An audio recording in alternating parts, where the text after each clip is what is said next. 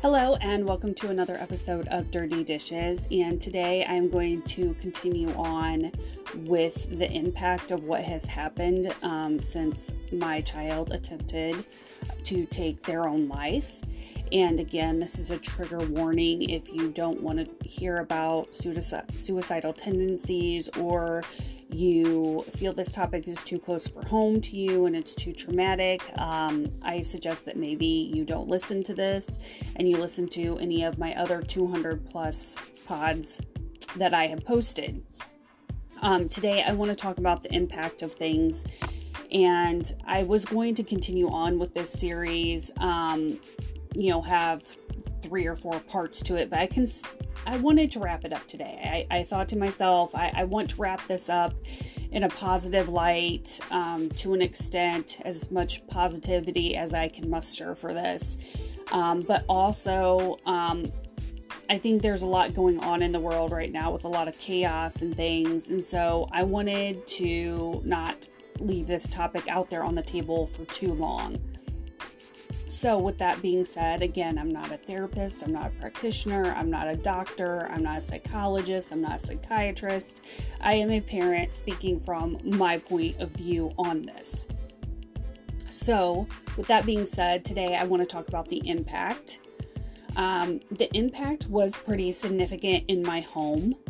It was something that I didn't really think about when all this was happening. There's so much going on around you. You feel like you're in a hurricane of information. You have social workers telling you things. You have a psychiatrist telling you things. You have, the biological mother involved. You have my partner who's, my husband who's involved. You have the child themselves, and then you have your own feelings, and, you have these meetings with counselors and social workers to see what they can do to help the child at home, to work through anxiety and to understand things. And it's just a lot of information swirling around you, and you're trying to find your way through, but you're also dealing with the fact that there was potential that your child could have died. There's this, looming darkness. There's this dark cloud that's over the situation, and you're trying to find some hope to cling to. You're trying to find a way to ease your own pain, but to also be strong for your child. And you feel at times you're fighting a losing battle. And one of the things they told us we had to do was absolutely lock up every medication, lock up every pair of scissors, put the knives away, anything that could cause harm. I remember looking at a pair of scissors and thinking of them completely different than I would have prior. You're going to notice I struggle to get the words out today because this isn't an emotional topic, and it is something that I'm still processing and I'm still working through, and we're still working through as a family. So if I get some words wrong today, it's because I'm trying my best to still process everything, and I think my hard drive's a little slow. But I remember looking at a pair of scissors and thinking, these are not just for cutting paper. These are a weapon. These are not for just cutting tags off clothes. They're different now. They're wound makers. They can cause bleeding. They can cause trauma. They can cause death. It was completely different for me.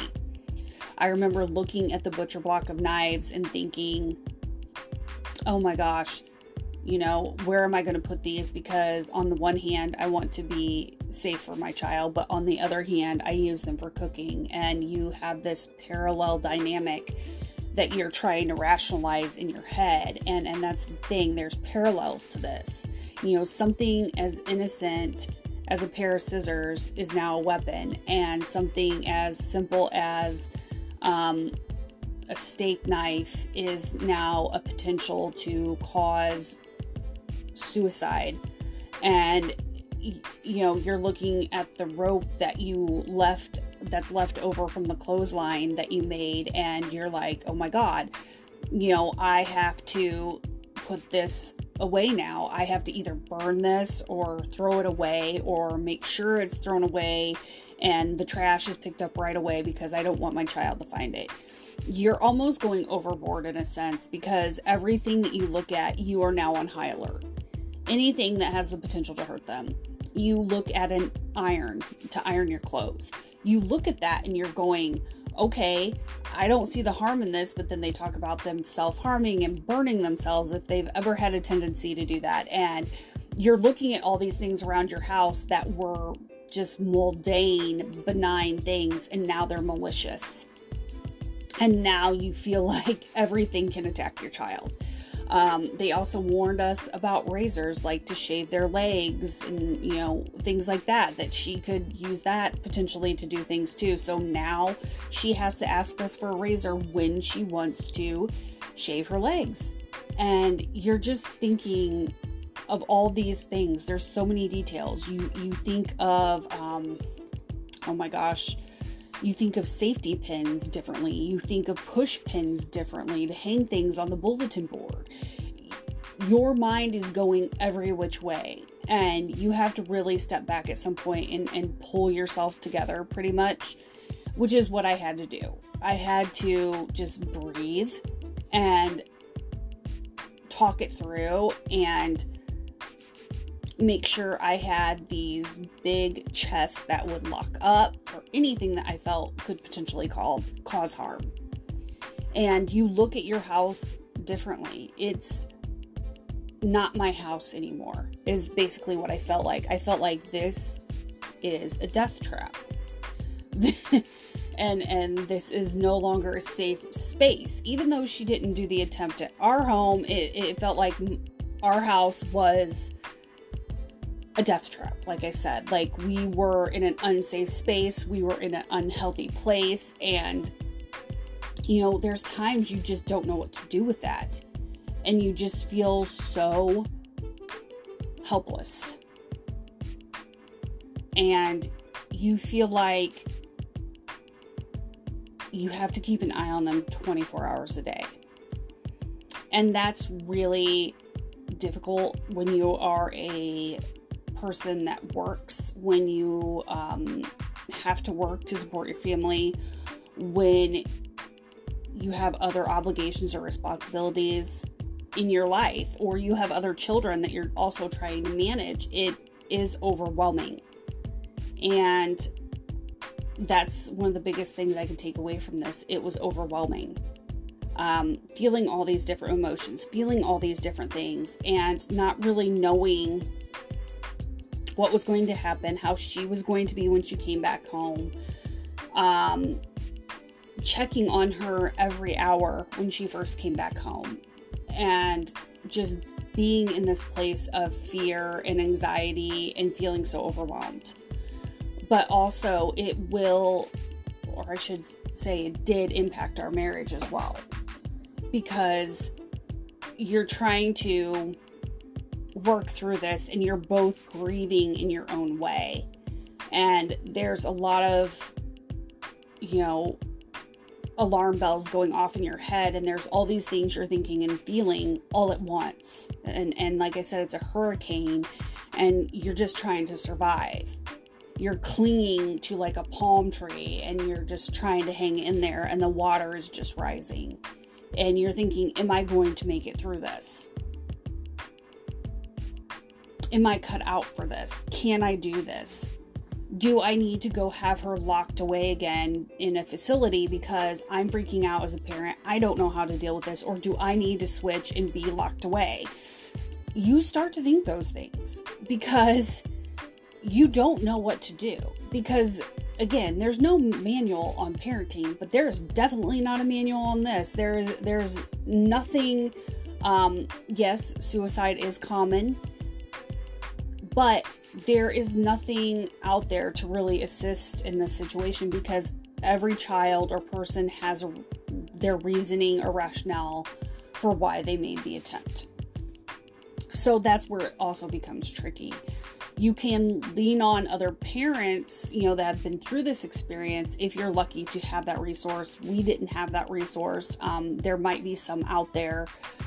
I'm sure there's some support groups. But in the moment, you're not thinking about that. You're trying to just survive this hurricane of information, and you feel like there's so much pressure, and it's a pressure cooker, and it will highlight all the weaknesses in your marriage or relationship with your husband, spouse, significant other. It will highlight them, and it will cause a lot of fighting. It will cause frustration. Now, I'm not saying every couple will go through this, but I want it to be explained that if you have weaknesses in your marriage or things in your relationship that aren't solid, or you're already going through a difficult time in your marriage and then you're going through this, it's going to put a strain, and you're going to need help, and you're going to need somebody to lean on. Whether that's a counselor or therapist of your own, whether that's a family member or a trusted friend, you're going to need a village. And I think we talk about a village with kids a lot, but what about a village as a human being?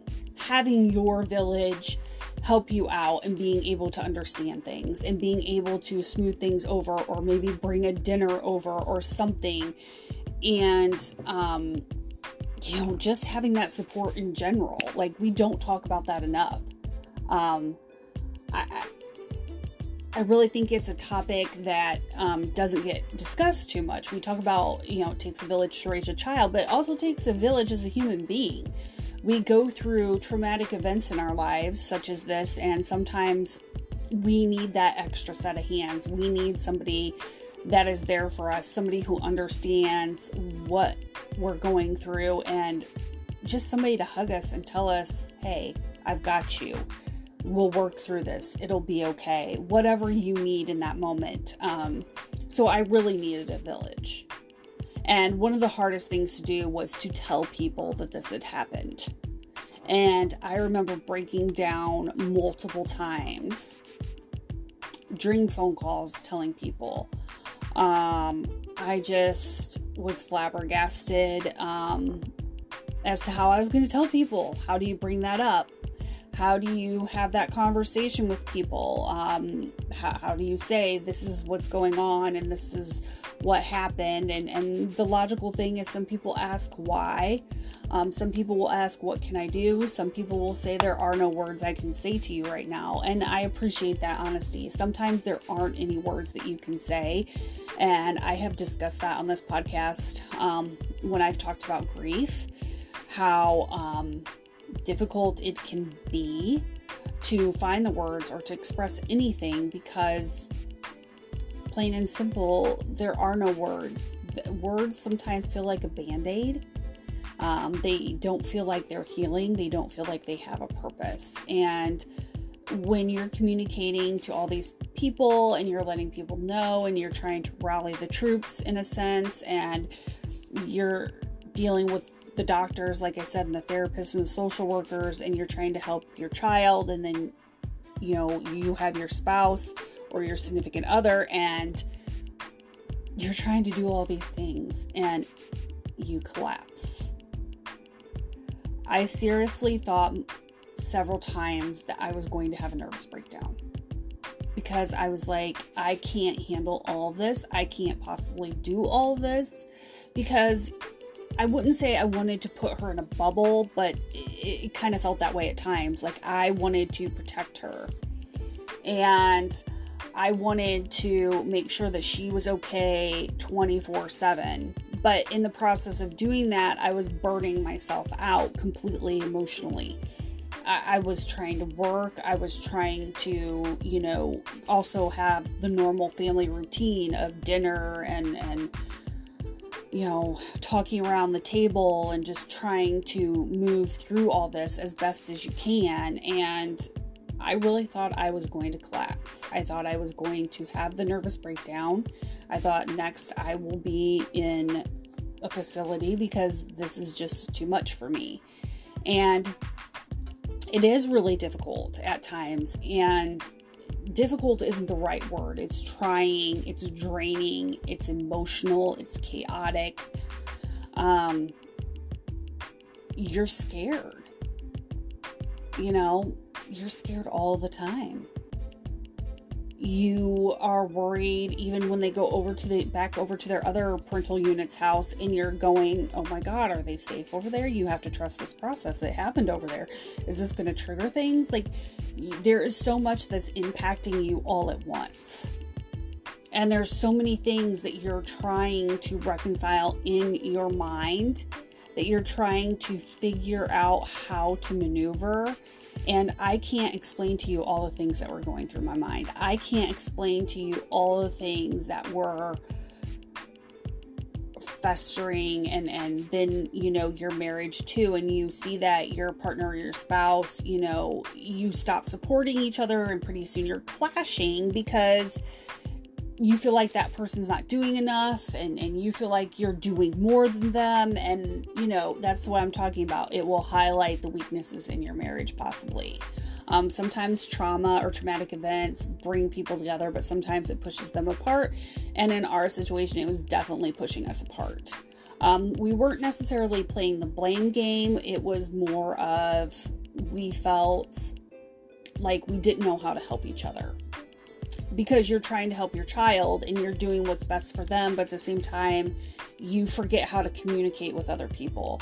Like, I would have days where I just wouldn't tell anybody what was going on with her. I was just, like, people wanted updates. Can you update me on this? Have you texted anybody and let them know, where we're at with things? And I would be like, no, I haven't, because I just didn't have the energy.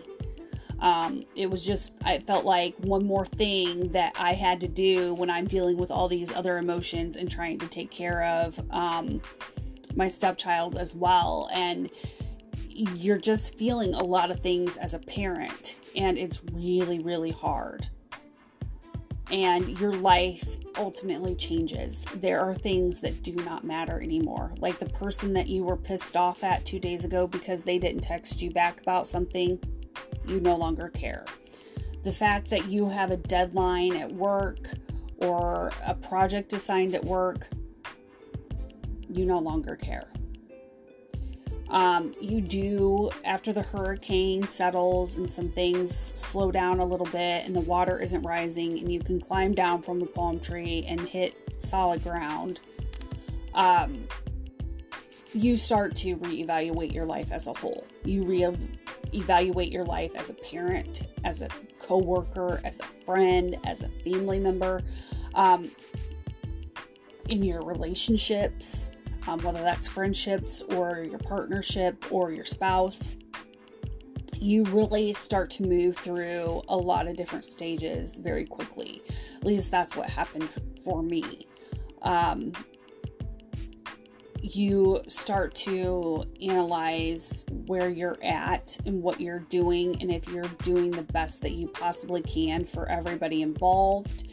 You start to think about your job and how important is your job to you, how you rank your job above your personal life sometimes, and trust me, we all do it.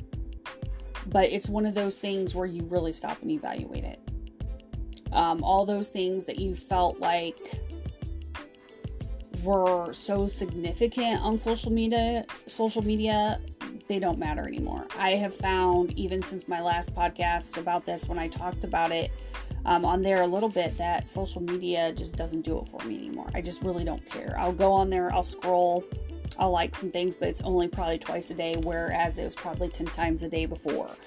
So I'm really not into it anymore, because you evaluate what is really important to you, what really matters at the end of the day. You start cutting things out of your life that no longer have meaning or were draining for you. You find yourself again after the storm. You find a new groove with your child, with your life. Things are different. I will even say the relationship with my parents has changed from this situation, because how much longer can I afford to be angry at them after going through this? I have to accept things for the way that they are, not the way that I want them to be. And I think that's an important lesson that our kids also need to learn. That they have to accept some things for the way that they are and that they can't go back and change it. That we can wish and wish for something to be different, but we have to use our tools to be able to cope and deal.